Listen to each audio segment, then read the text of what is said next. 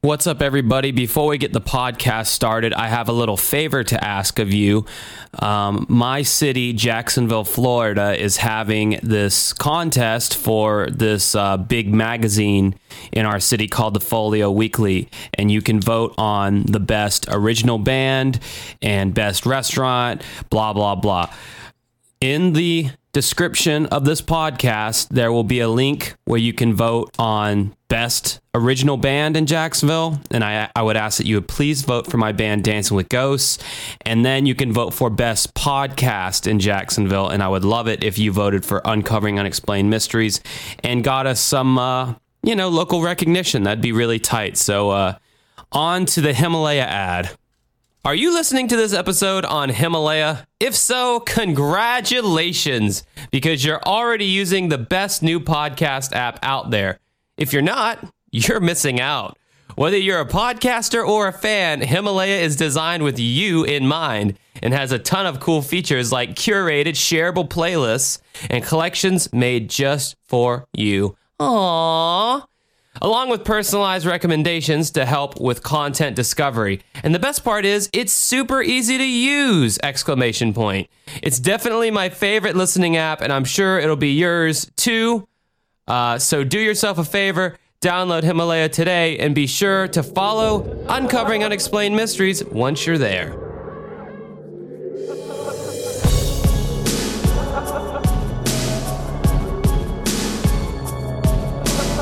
All right, what's up, everybody, and welcome to episode number 158 of Uncovering Unexplained Mysteries for Sunday, September 29th, 2019.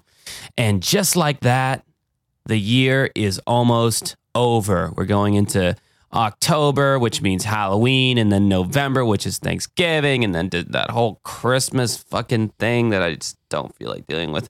Anyway, I digress. I am here yet again. You've come to know her. You've come to tolerate her. Her name is Stephanie. Hi, guys. How you doing today, Stephanie? I'm just wondering why you started with such a depressing intro. We should be excited to go into the season. You should be grateful. He's not a seasonal appreciator, folks. He does not appreciate seasonal flavors or seasonal activities. I think the whole seasonal flavor thing is stupid. I think if it's a good flavor, then it should be around all the time. But if it were around all the time, then people might not appreciate it as much. It's that whole adage of like you get excited for something, and I think there's a lot of rhyme and reason and rightness in seasonality of all things. Right. So explain like vanilla flavor and like chocolate flavor. Those are available to be harvested all the time, and you don't have anything to back that up. You're just talking out of your ass now. I can say that like fruits and veggies. We don't need two people on this podcast who talk out of their ass. That's only one person's job, and that's my job. Let me finish. No, seasonality of goods is kind of fun, kind of important. I like that Japanese mentality on the seasonality of flavors because it means that your stuff is more likely to be fresh, and I'm about that. Oh my God. And it's exciting. Be excited. So anyway, this is a podcast about unsolved mysteries. We'll be doing 2 of those episodes today. Mike, his work schedule is just I don't even know anymore. I don't even care. Like, I'm tired of trying to figure it out. He said it should go back to normal, I think, next week. So you guys are only stuck with me for right now. But I think he's, Daddy Mike is going to be back. We're not trying to kill Mike off, but at the same time, it's like, I don't want to put out a podcast by myself. I mean, I can do it, but it's just easier when I can bounce stuff off of somebody. And Stephanie just happens to be here every Sunday for band practice. So I'm just convenient, folks. Pretty much. I'm convenient. I have a mouth that works, so I am just as able-bodied as the next guy. It's pretty great. Yeah. So I mean, and she's good at flapping her yap. So she works, and I don't think her voice is as annoying as mine, honestly, on the podcast, so. That's probably the nicest thing he's ever said. Yeah, it's probably one of the nicest things I've ever said to you, honestly. Take that for what it's worth. You can't just dole out compliments freely, folks. It's true. Then they don't mean as much. Yeah.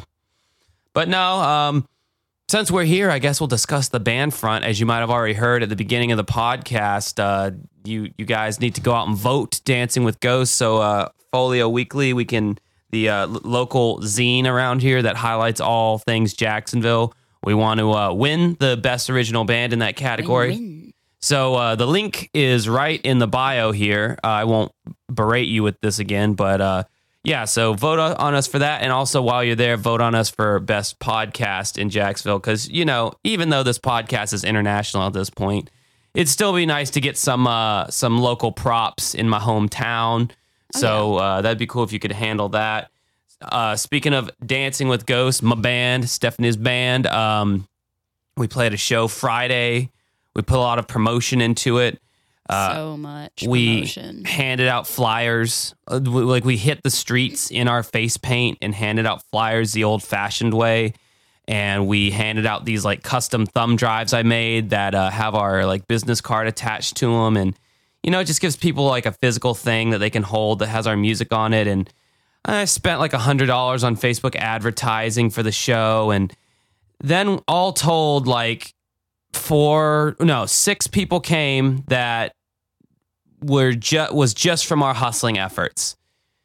And then all the other people that came were just people that we long time friends, long time fans, whatever. But the thing I take away from this is not that it was a failure, because the room did have people in it. It wasn't like that.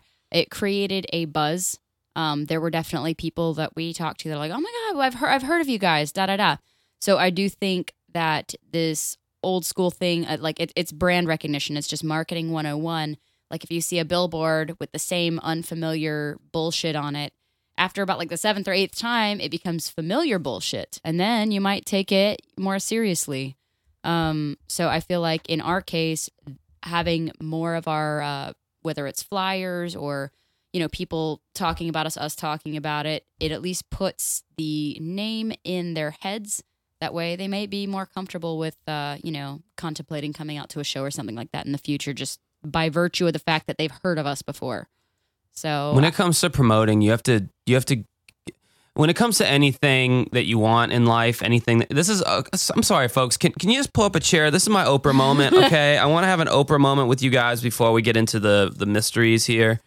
When it comes to anything you want in life that you don't have yet, it's all about breaking comfort zones left and right. And so many. That's the biggest experience I've learned so far with just this band, for example. The things that we've had to do, the comfort zones that we've had to step out of. I mean, just last night, I feel like I'm constantly in promotion mode now for the band. So I was at this nightclub and there was like goth night. And I was just there to check it out with a friend. But while I'm there, I'm like, man, all these people look like people who would like our music. So I stood against the wall for the longest time until I finally got the courage and alcohol in my system to just walk up to people and just be like, hey, what's going on? Can I ask you a question? You like this kind of music, right? Well, here, take this. And and it's just constantly breaking comfort zones left and right. And I found out something about myself. I can actually dance in a dance club, just freestyling it, not doing a line dance or any of that corny shit you see at weddings. Though he is known for so many line dances, especially when drunk. Well, as a wedding DJ, as a DJ in general, you have to, those line dances are so goddamn corny. And when I say line dances, I mean like the electric slide, Cupid shuffle, the wobble, all that crap. They're so corny, but they're so effective because it really engages the audience to get up on the dance floor, because the moves are all the same. They're all syncopated. Everyone's doing the same thing. And nobody really enjoys getting on a dance floor if there's not a lot of people already out there and just like freestyling. They feel stupid. They feel embarrassed. You could do the Elaine. Yes, the little kicks. But yeah, that was something I realized about myself, that I could, kind of just dance and not, be doing anything specific. And that was kind of a cool realization I found out about myself last night. I'm trying to take as big of a bite out of life as I can with what little years I have remaining, being 31 years old. Whereas I have a leg up on him in that department. I think I started freestyle dancing drunkenly on a cruise ship in my mid-20s, and I haven't stopped. But now I do it sober, too, so there's that. I wish you would stop. But I won't stop. God, too much dancing. I'll never stop. I'm even dancing like sitting down at booths at restaurants. I just can't stop. I hate it. Her joy and her whimsy like bugs me for some reason. It really does, because I'm generally happy pretty much all the time, or content with stupid little things, a bite full of food, the comfort of laying down on the floor, whatever. I'm just so easy to please. I was always that douchebag that had to like make fun of everything that was like cutesy or whimsical or fanciful. Like when I was younger, like every like Disney thing, I was like, that's stupid. That's lame. X-Men are cool. X-Men are cool. I won't argue that. And I just had more of this proclivity to like evil stuff or like wicked stuff or bad stuff growing up. Like happy, cheery stuff just never did anything for me. And there's so much happy, cheery whimsy in Stephanie that I feel I must squeeze it out of her.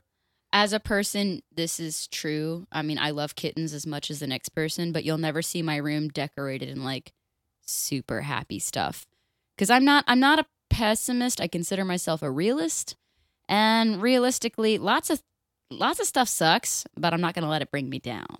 And lots of people are stupid, and I hate stupid people. So there's that.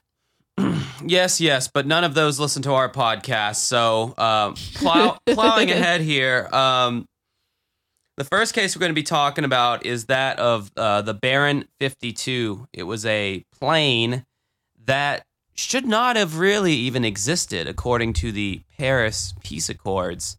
This is some military secrecy going on here that, we're sold on the fact that this stuff doesn't happen and that, it's just a bunch of conspiracy nuts until you find out that it did happen. And then all of a sudden, all these conspiracy nuts don't look so silly anymore. Yeah. And I feel like this is kind of one of those cases. And I just thought it would be interesting to talk about. So on January 27th, 1973, the Paris Peace Accords had been formally ratified, which meant that there would be no more American involvement in the Vietnam War.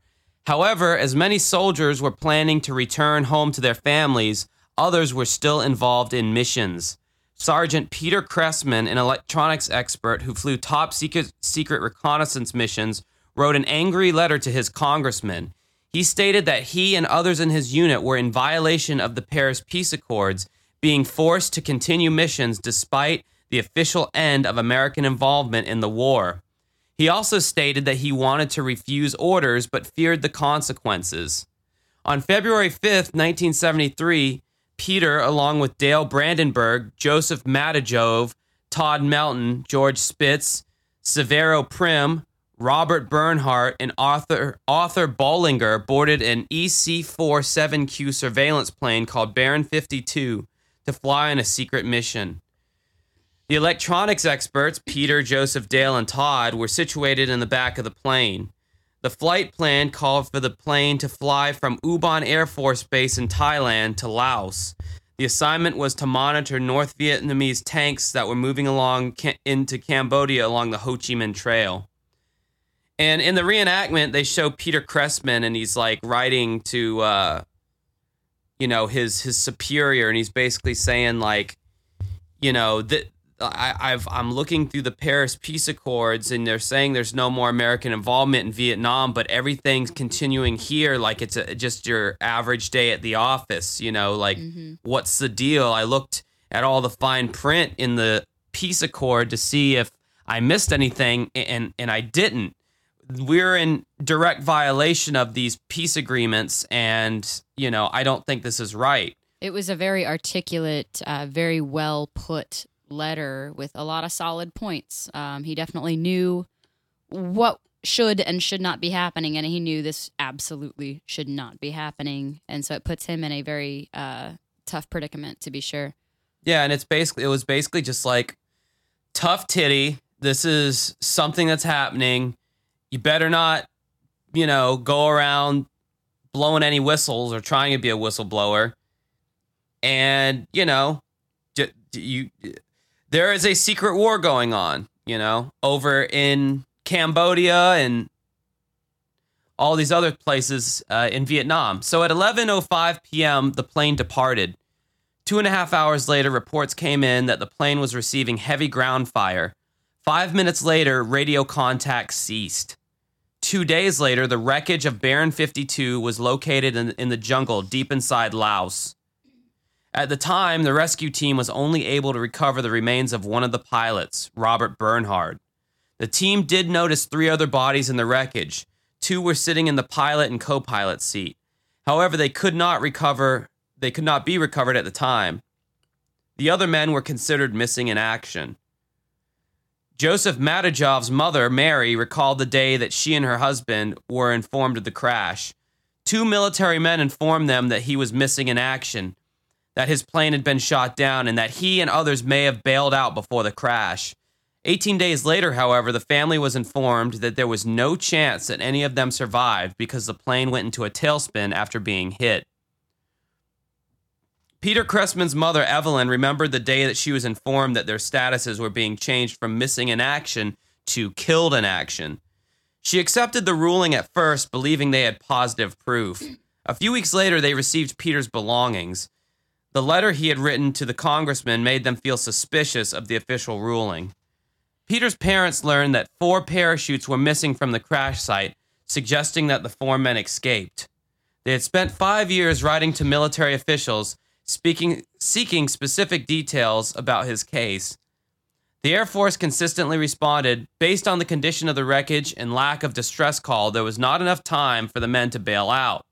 The official report concluded that all members of Baron 52 were killed in the crash. Now, what I thought odd about this is I'm assuming that the military didn't count on that letter being in there, and I thought it was odd they didn't seem to search his belongings, because it seems like that would be an odd thing to leave in there for very obvious reasons. It seems like there's always just these little breadcrumbs that the government leaves behind in these suspicious cases. Like there was a case recently I remember watching on Unsolved Mysteries where a U.S. submarine was bombed and there were supposedly 3 survivors. And this picture was published. And in the picture, the family thought that one of the people in the picture were their kid that they thought died. So they had the coffin exhumed, and inside the coffin, there was these dog tags that were spotless. They were perfect. They did not look like they had been involved in any kind of a bomb or anything. And sharp, freshly pressed, like they had sharp edges that would have cut the skin if they were against you all the time, and had been freshly burned, but not in a way that would denote an explosion, more of a controlled kind of burn. Like I held it under a lighter for a few minutes or something stupid. Very poorly executed, but I'm sure they didn't think that they were ever going to need that. So in this case, there's this letter, and it's like you would think that the government would. I guess a dog tag situation, they figure, the family's not going to look at the body anyway, or look at the remains, so we can get away with it. Mm-hmm. It's creepy when they opened up the casket and like there was like the suit on top of the bones. Didn't they say that the skeleton was too tall to have been him as well? Yeah, something like that. Yeah, I watched that segment, I think they said even the skeleton was too tall, and you'd think maybe there would be dental records or something, but I don't remember why they couldn't or didn't do anything with that. I'm not sure. So anyway, in June 1978, the Cressmans received a phone call from an attorney with the National MIA organization. The man claimed that he had seen evidence that at least 4 people on Baron 52 survived and had been captured by North Vietnamese forces. He had learned of a report by investigative journalist Jack Anderson, which stated that U.S. intelligence had intercepted some communication by Vietnamese forces shortly after downing of Baron 52, after the downing of Baron 52. Terrell, this article, they're leaving out. They are leaving out words here and there. Leaving out words, and it's fucking me up, making me sound less professional than I already sound. Terrell Minarson, because there can't ever go by an episode where there's names that I can read in every single article. This Terrell fella worked for the NSA in 1973 deciphering North Vietnamese messages. He found communication between North Vietnamese requesting transportation for captured American pilots. Due to the ceasefire, he believed that the only men that could have been captured were members of Baron 52. He believes that the men were captured after parachuting from the plane. After learning this information, the Matejovs went to the Pentagon and looked at their son's file. In the file, there were copies of the radio intercepts, although they were mostly blacked out. Very blacked out in the reenactment. Like an entire page, it's all black except for like 2 lines. Yeah, which I always find that shit so fascinating to see, like, blacked out documents. Like, what did they black out? Like, I feel like even back then, like, you know, if you were to do that to a document now, sometimes if you hold it up to the light, sometimes you can still read some of the print. So, man, I would have really scrutinized that. It seems odd. Like, in the digital era, that's not as much of a thing because you can just delete information or, you know, but with physical documents, you may very well be able to pick out pieces that you're not supposed to read. You know, that's where shredding comes into play. They believe they found enough information that showed that the government knew the 4 men had been captured. The Defense Intelligence Agency confirmed that North Vietnamese communications existed, which they kept calling communiques, which I loved. Yeah, that was bizarre. They received the communique. That just sounds French or something. Communique. Yes. How are you feeling? I'm feeling okay. Oh my God. Yeah, that was stupid. I should edit that out. You Anyway, should feel stupid. however, they stated that the nationality of the captured pilots was never specified. Okay, so? I think they're just trying to say that you can't prove that they were our guys. They could have been like other Asians or anything else. Yeah. I think is their point. I guess. They did not believe the captured men were from Baron 52. In 1986, however, retired intelligence analyst Jerry Mooney testified before Congress stating that Peter Cressman, Joseph Matajov, Dale Brandenburg, and Todd Melton were prisoners of war. However, he claimed that they were being held in the Soviet Union, not Southeast Asia. Terrell believed that this was possible as prisoners with, quote, special knowledge were being taken from Vietnam to Moscow. However, there is no concrete evidence that POWs were taken from Vietnam to the Soviet Union. The Matajov family believes that the men's capture by the Vietnamese was covered up due to it occurring after the Paris Peace Accord. Mary Matajov spoke with Dr. Roger Shields, the Assistant Secretary of Defense at the Paris peace talks. He claims that he was told to cross off Peter, Joseph, Dale, and Todd's names from a government list of American POWs captured in Vietnam. However, Shields recently claimed that he was not ordered to cross off the men's names. He does state that he believes that the men were captured and may still be alive. This evidence gives the families of the missing crew members hope that they are still alive and will one day be found. And the results of this case is it is still unresolved. In November of 1992, a joint task force excavated the Baron 52 crash site and recovered the partial remains of 7 men. None of the remains could be positively identified, but the military and many of the family members of the missing men believe that they are their remains. In fact, Joseph Matajov's dog tags were recovered and identified. For unknown reasons, some of the families refused to have DNA testing done on the remains.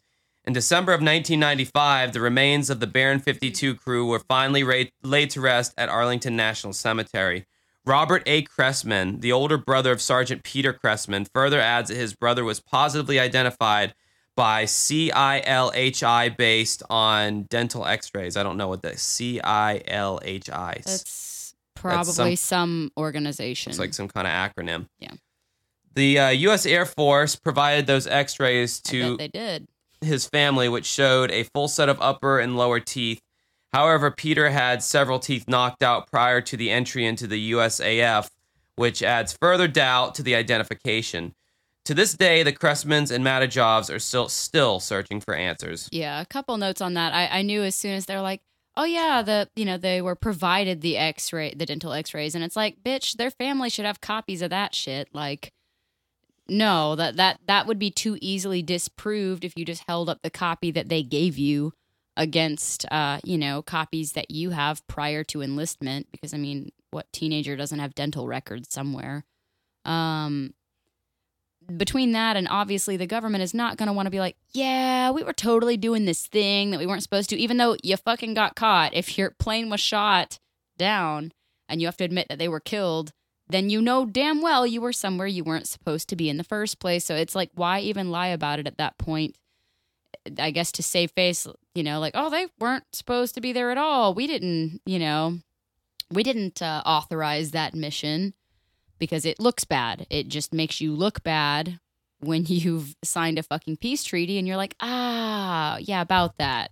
We're not actually going to do that. I mean, at the same time, though, it's like they were monitoring North Vietnamese tanks that were like going into Cambodia through the Ho Chi Minh Trail. So it's like they were up to some fuckery too, you know. Yeah, so it's kind of like. But we had already signed off that we weren't gonna do that or not gonna deal with it. We had no business being there after that treaty was signed, is what it sounds like. So regardless of whether they were up to stuff is not up for debate in this case. Though if they were, we shouldn't know about it because we shouldn't have been there. Oh, the domino, the domino effect of communism back in the day, the Red Scare, the whole reason that, from my understanding, the whole reason the Vietnam War started. It was such a crazy, ridiculous war that, I just, maybe someone out there can explain to me the significance of it, but to me it just seemed like it was based on fear, fear of communism spreading throughout the world.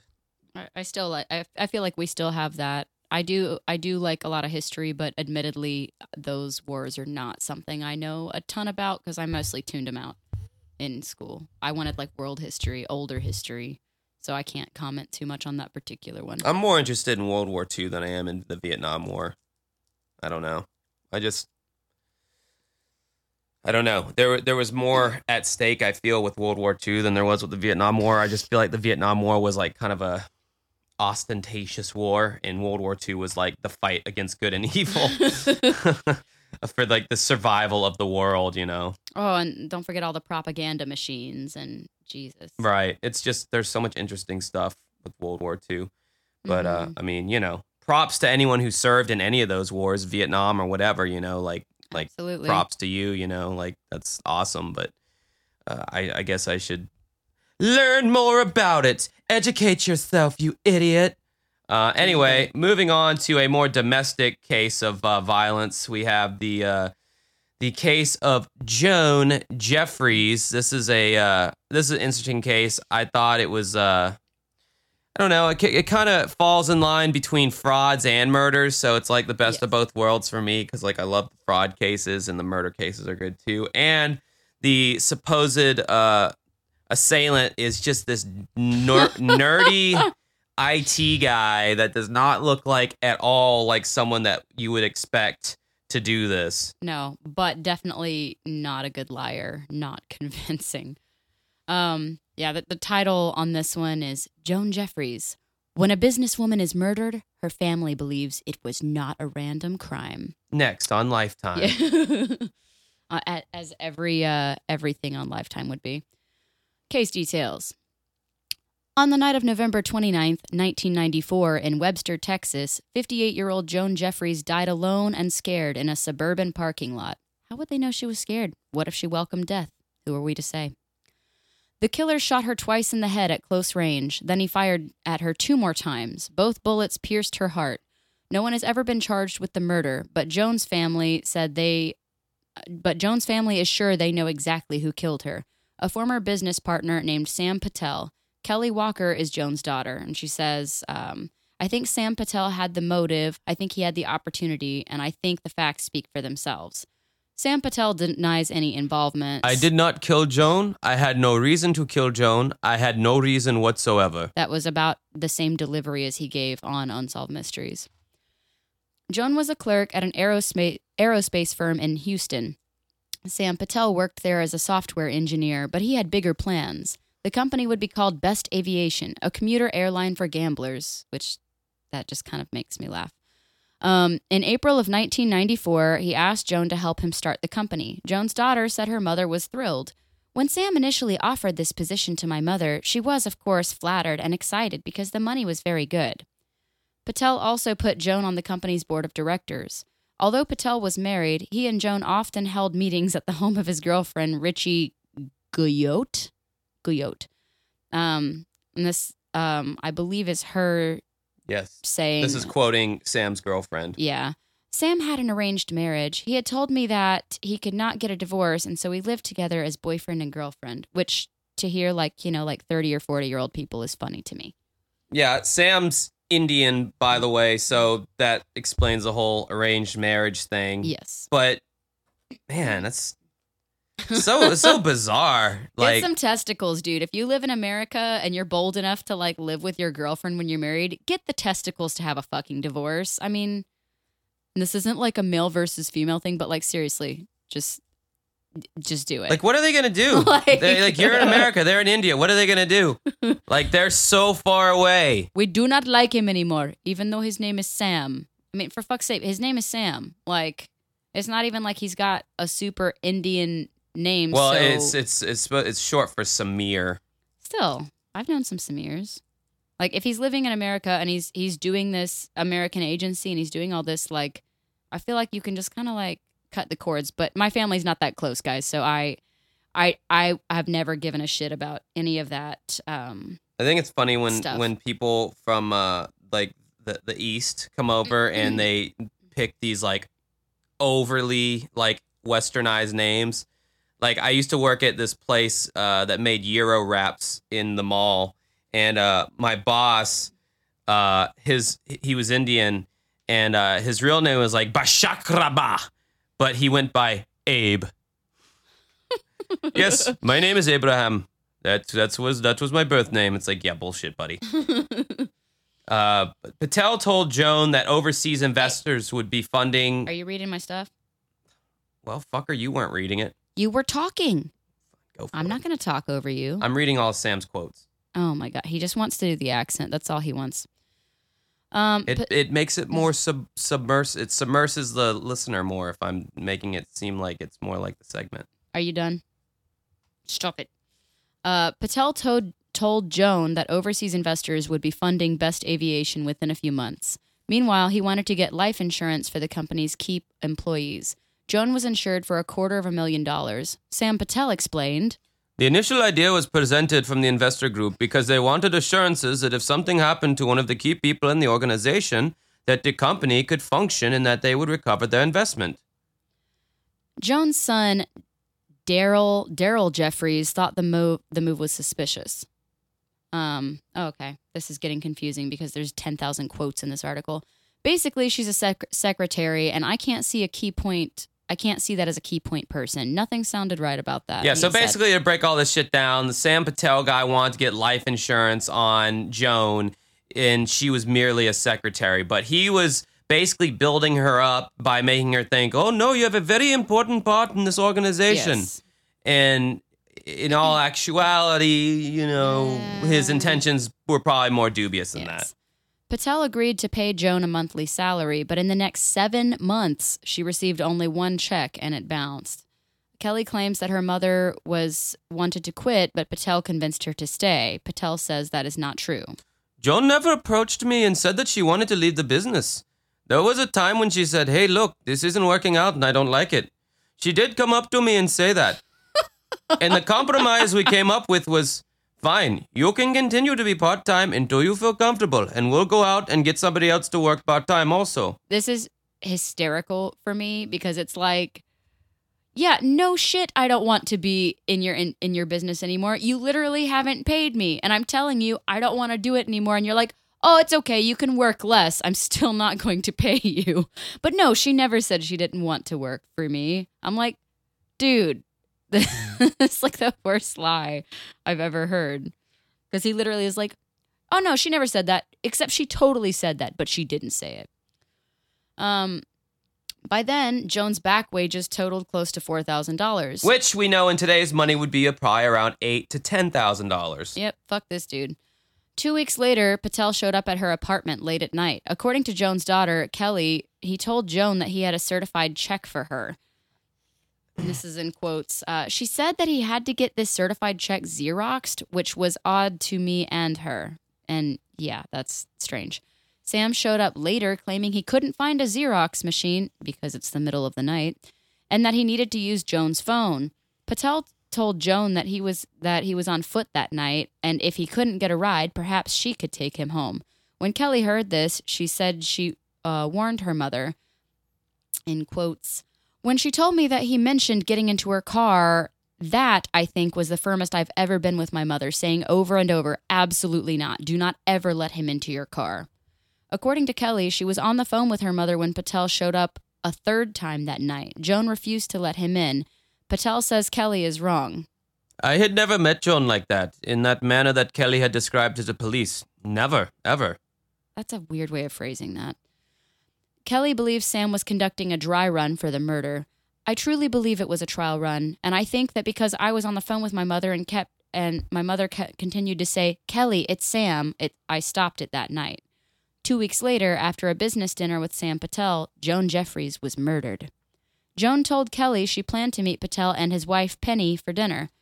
Joan expected to get a check for her back wages. She also planned to hand over the company files and sever her ties with Best Aviation. But Patel insists that Joan wasn't planning to quit. I asked Joan to meet with me. I can give you the check. You can give me the files. We can arrange for our meeting with the investor group for you to be there, and that was the purpose of the meeting. Patel and Joan left the restaurant together around 10 p.m., but Joan never made it home. By 9 a.m., detectives were at the parking lot crime scene trying to piece together what happened. Joan's purse and keys were missing, but she was still wearing her gold and diamond necklace. According to Detective Sergeant. Thank you. That was oddly abbreviated. Detective Sergeant Charles Probst of the Webster, Texas Police Department, robbery didn't seem to be the motive. Because of the multiple gunshot wounds to the body, it would indicate that the offender is known to the victim or had a grudge or something of that nature. The first interview that we had with Sam Patel, he told us that he had not been in Joan Jeffries' car. Later, in the second interview, he changed his story and said that he had, in fact, been in Joan's car and that we would find evidence of such in her car. Sam said that after he and Joan parted, he went to his girlfriend's house, then rode his bike around the block a few times. Yeah, real normal. Richie told investigators. I opened the door and Sam was there with a shirt wrapped around his neck. And I said, you know, what are you doing without your shirt? You know it's cold out there. You're going to catch a cold. And he said, I've been riding my bicycle. Sam explained being shirtless.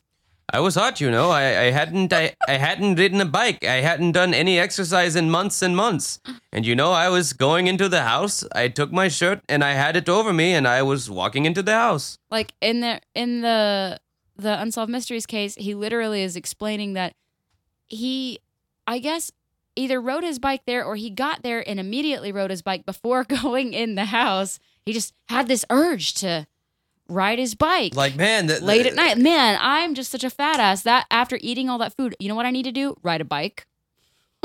I should not have gotten the molten cake at the Applebee's because they were at an Applebee's in the reenactment. It was a very old, like, 90s Applebee's, but you can literally see in the back window the Applebee's logo, like, inverted because they're inside the building. But, yeah, so it's like, I mean, I guess if I ate Applebee's, I'd want to, like, ride a bike, too, to, like, get it out of my system as soon as possible. So maybe that's what he was trying to do, you know, give him the benefit of the doubt. Yeah, he's like, this was a terrible decision. Richie believes he was hiding evidence of blood. That shirt has never been found. I think it's a very crucial piece of evidence because he would have had to reach across Joan to take the keys out of that, and that shirt would have had a smear of blood all up the arm. Sam still claims he has the shirt.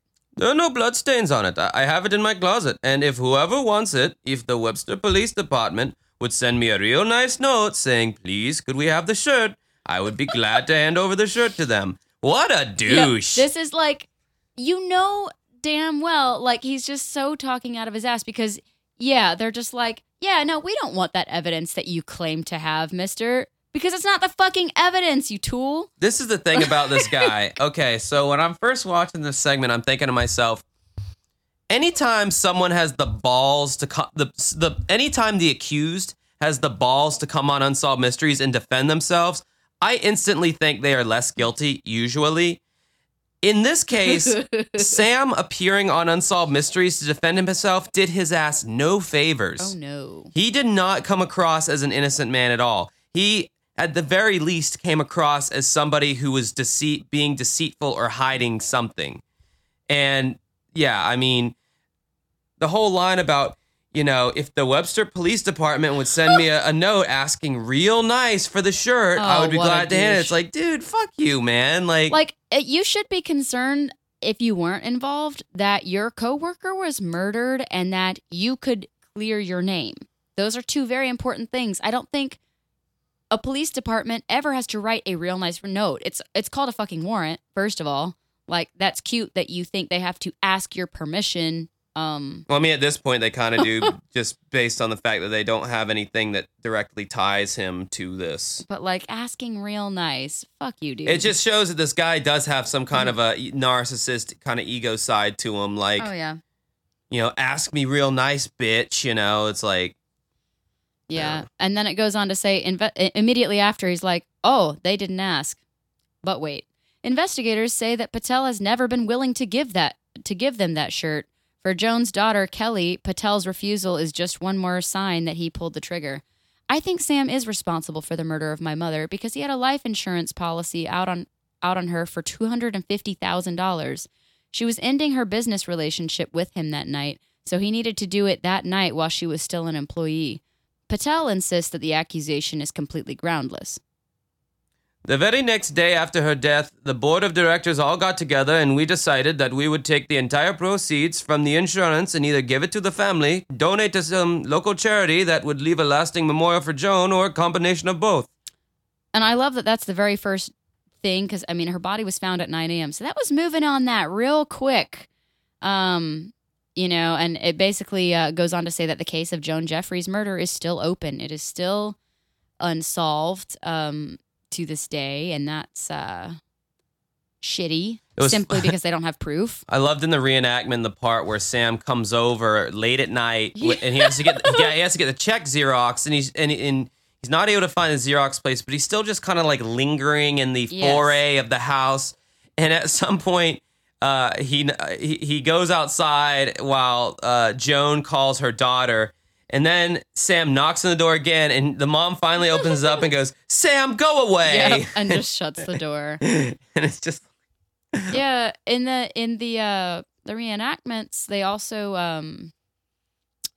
you know, he kept showing up, and at one point he's like, "Oh, well, I don't have a ride. You know, perhaps you will give me a ride, or I will call my girlfriend and she will bring me a rent-a-car." I'm like, what is she gonna do? Fucking walk? Why does she have to rent a car? Why are you out here? How did you get here?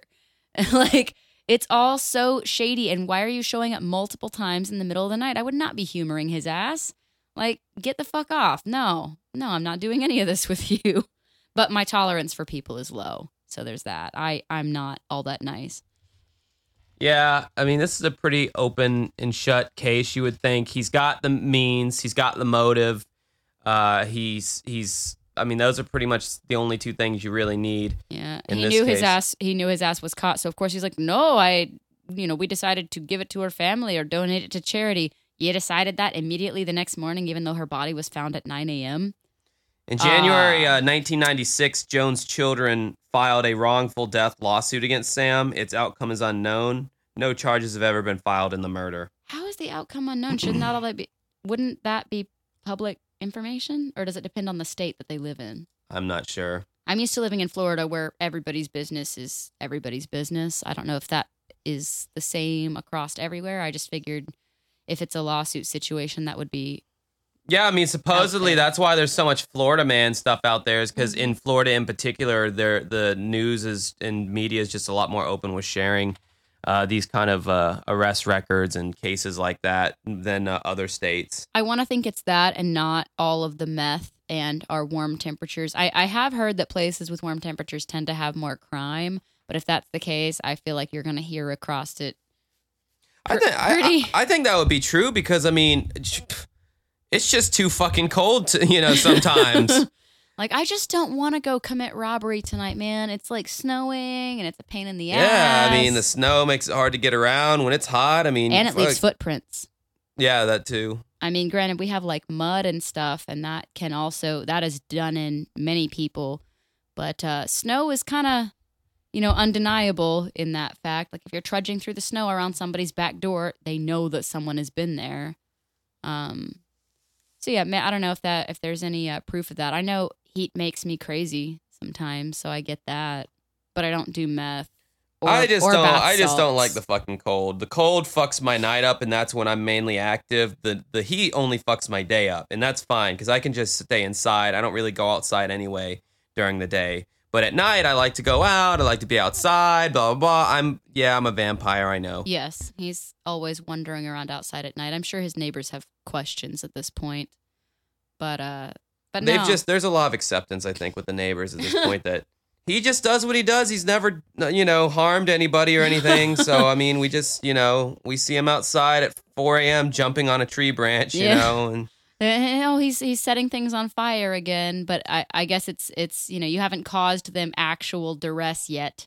it's even worse So- because I'm talking on the phone using my headphones, Yep. so they don't even see me cradling a phone against my ear. It's just me hands-free, jumping around, looking around at my yard, picking up rocks, looking at them, taking pictures of frogs. Yep. Like, it doesn't look normal. It looks suspicious. All of it looks suspicious, but I guess if you look suspicious all the time, they're used to your antics. Whereas, like, for me, I occasionally like to indulge in some night gardening because I have the skin of an albino, and even though I am born and raised in Florida, I'm 3/4 Irish, guys. I will burn. So sometimes I'll do a little night gardening, and I'm sure my neighbors have questions if I'm out there just digging away at a hole in the middle of the night. But I've been known to do it. It's a luck. Luckily, my neighbors are pretty cool because occasionally we bring them cookies that are fresh baked. So maybe they think I'm buying them off. I don't know. But they have not asked questions about it. They're just like, "Oh, I like your new tree. Hopefully there's not a dead body under it," is the underlying message, I think, there. Like, maybe if you pay us in cookies, we won't ask any more questions. So I do that. Well, that's very interesting, Stephanie. Thank you for that little Shut up. Anecdote. Shut up. Wow. There's a lot of aggression over there. Yeah, I'm a little testy. I'm hungry. I'm hungry too. What should we eat? I have no idea. I'm either between BurgerFi, which is hamburgers, or Moe's, which is burrito. But I already had a burrito for breakfast. But I mean, I can eat another one. I don't know. I recognize that I have no leg to stand on since I got to pick the place last time for the first time ever. Yeah, we had a Asian street fair last time. I got him eating with chopsticks, you guys. He committed. He ate the entire thing with chopsticks. I was very proud. I never pick foreign fare for us. I just always let him pick because he needs his comforts. But he went outside of his comfort zone, and I appreciated that because I really wanted some good Asian food. It's not that I don't like Asian food. I just how my family used to get Chinese food was they would get a shit ton of it, all different kinds of varieties, and I'd have like 5, 6, 7 different food items on my plate. And when you go to these, normal Chinese restaurants, you get like one thing. You get like one thing of lo mein and maybe an egg roll if you're lucky. In other words, it's a non-committal thing. He's afraid of the commitment to one food. Not enough food. And what if you don't like that particular food? And this wasn't even like regular Chinese food. This was like good sit down stuff. It was freaking fantastic, though. I'm glad we went. Yeah, it was pretty good. I don't know if I'd want to go there again like anytime soon, but it was all right. So yeah, us talking about food pretty much lets you know that this podcast has run out of gas. I don't know. Well, it's either that or beating you over the head with the band stuff. Like it's pretty much all I have going on outside of this. So I don't have extra stuff to bring to the table that you don't already bring to the table because it's what you do as well. Yeah, I mean, me dancing last night at Eclipse, that was kind of a cool new thing for me. We have a tour that possibly might be happening in the Midwest next year. That's really, really exciting, actually. Yes, we have a singular date locked down, so I'm going to work around trying to book any possible festivals and stuff in the meantime. And we have lightly dabbled with the idea, since we're going to be up in the Midwest anyway, of maybe booking a date or two in Canada. So that could be really, really cool if there's some Canadian podcast listeners, which I know that there is, that might want to show some interest in that. That is a possible thing that I think would be well worth our time. If you live close to the U.S. border, then there's a possibility we might be able to book a show. The U.S. border, kind of near, like, Michigan, Wisconsin, all that area, the Midwest. But yeah, that is possible that we could book a show or two up that way. because I think we're already up there. It would be kind of dumb not to if we can manage. So yeah, we may be coming that way summer 2020. Yeah, but anyway, that's the end of the podcast proper. If you want to hit us up on Patreon and kick in a few bucks every month, you will get the podcast earlier than everyone else. You can give us suggestions for topics that you would like to hear us cover on this podcast, and they go to the top of the suggestion pile. If you want to join our Facebook group that is vibrant and fun and full of a bunch of people who also love unsolved mysteries, you can go to Facebook, go to the groups tab, and type in Uncovering Unexplained Mysteries. There'll be a few questions that it's going to ask you. Answer those questions, and you're in the group, baby. And there's some really cool stuff in there. If you're a fan of that show or our podcast that I'm not going to tell you about. And finally, my YouTube channel, if you want to check out additional content that I do, or if you want to hear my band Dancing with Ghosts, you can go to youtube.com/dancingwithghosts. My most recent video was basically a comparison video between the 4 big new rock albums that have dropped this year, although I know Tool is not considered a new rock band and Rammstein isn't really a new rock band either. I'm basically comparing Korn's new album, The Nothing, Rammstein's new album, which is untitled, Slipknot's new album, We Are Not Your Kind, and Tool's new album, Fear Inoculum. And I'm putting all 3 albums up, or all 4 albums up against each other, doing a little review and seeing which one fared the best. I guess I can give you a little sneak peek on that. I didn't really care for many of them, and Tool's I especially didn't care for. I was very disappointed in Tool's new album. I know a lot of their fans waited a long time for that, and they waited a long time for mediocrity, which sucks, but I guess that's the name of the game nowadays. I don't know. A lot of these bands that I really liked growing up they're just really going through the motions in a way that is mind-blowing to me. I mean, any band that I grew up loving, it's like any of their new material is pretty awful. Blink-182's new album is awful. I can keep going down the list. Well, some of them have also had member change out as well, or maybe they haven't adapted to the times as well. I honestly just think it's laziness. I think they've earned their pot of gold at the end of the rainbow. They're coasting. There's no hunger. There's no there's a lack of creativity. Creativity is something that, yes, it does. Inspiration does hit you, but then there's also times where you kind of do have to just lock yourself inside a studio with an instrument and fuck about until something comes up. And I just feel like a lot of these people don't want to do that, or they want to make something that they feel like is going to be a sure thing because they just want to retain the fans they already have, and they're not really interested in making new fans, so they don't really want to challenge people. Yeah. Like Blink-182's last album, 9, I think it's called, is just one of the most slickest, just commercial, disposable garbage albums I've heard. I thought their last album, California, was bad, but this one is so much worse. And then you have this other, issue with established bands where it's kind of damned if you do, damned if you don't. If you're putting out stuff that is, like in trying to change or keep up with the times or what have you, you're going to possibly turn off old fans. Oh, they've changed, da-da-da-da-da. And then you have people like me, if I have a band that I like and they put out an album that's a regurgitation of the last one, I get pissed because I'm like, I've already heard this. I don't want more of this. Evanescence being a perfect example. I liked them a decade ago after they put out their second album and it was the same as their first album. I was no longer interested. I was like, you're a one-trick pony. Congratulations, you do that one trick well, but I'm bored now. And so I do not listen to them anymore. There's a way to evolve yet still retain your sound, and it's very fucking difficult, and that's why it's done so little. But they should become more impressive. Like, I want to see their skills build either vocally or instrumentally or in crafting the song. You should be able to see a progression of that. Like a perfect example I can think of for what I was just talking about, evolving while still keeping your sound, but pulling out that next level, that next layer would be Green Day. After their albums in the 90s, they released an album, I think in 2000, called Warning.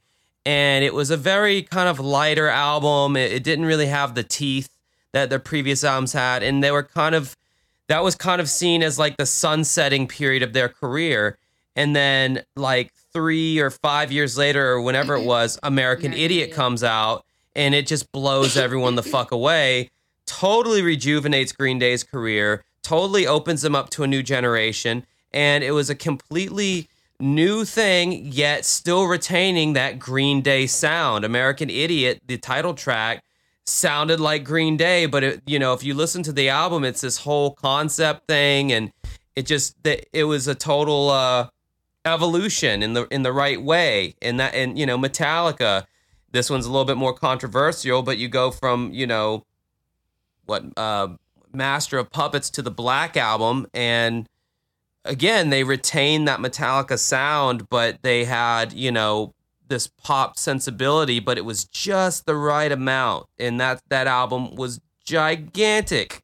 So it went platinum like 5 bajillion times, So there are examples where it does happen and it can work, but man, all these bands now, like, I just feel like they're too old and out of touch to even want that to happen. So they're like, it sounds like some shit that I would have done. Let me just throw it out there. Here, fucking eat it up, you fucking monkeys. I feel like I'm fortunate that though a lot of my favorite bands died in like 2010, some of the ones I still keep up with, they're not working on like, most of them are not working on like, oh, we've been doing this for 30 years. No, they're at about that halfway point. So I've gotten to watch them grow so much in that time. Like Falling in Reverse is a big one for me. And it's been fun to watch them grow. But I also love bands like Duran Duran.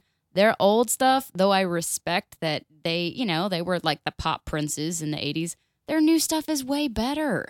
They're so much more dynamic, and they're much better songwriters now. Like, their stuff is much more complex than it ever could have been back then. So back then, I humor it, I dig it, but I got into them more so because of their newer stuff. Their Astronaut album was my starter, really, and it was fantastic. And that was, I think, middle school for me.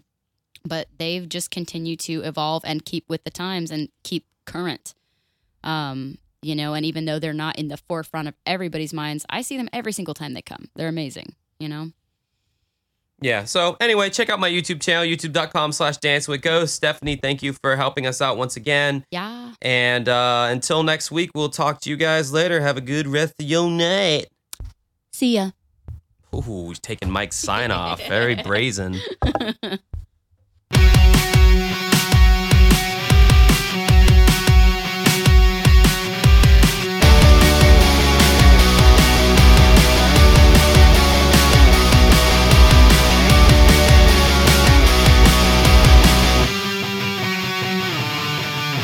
I wish that we could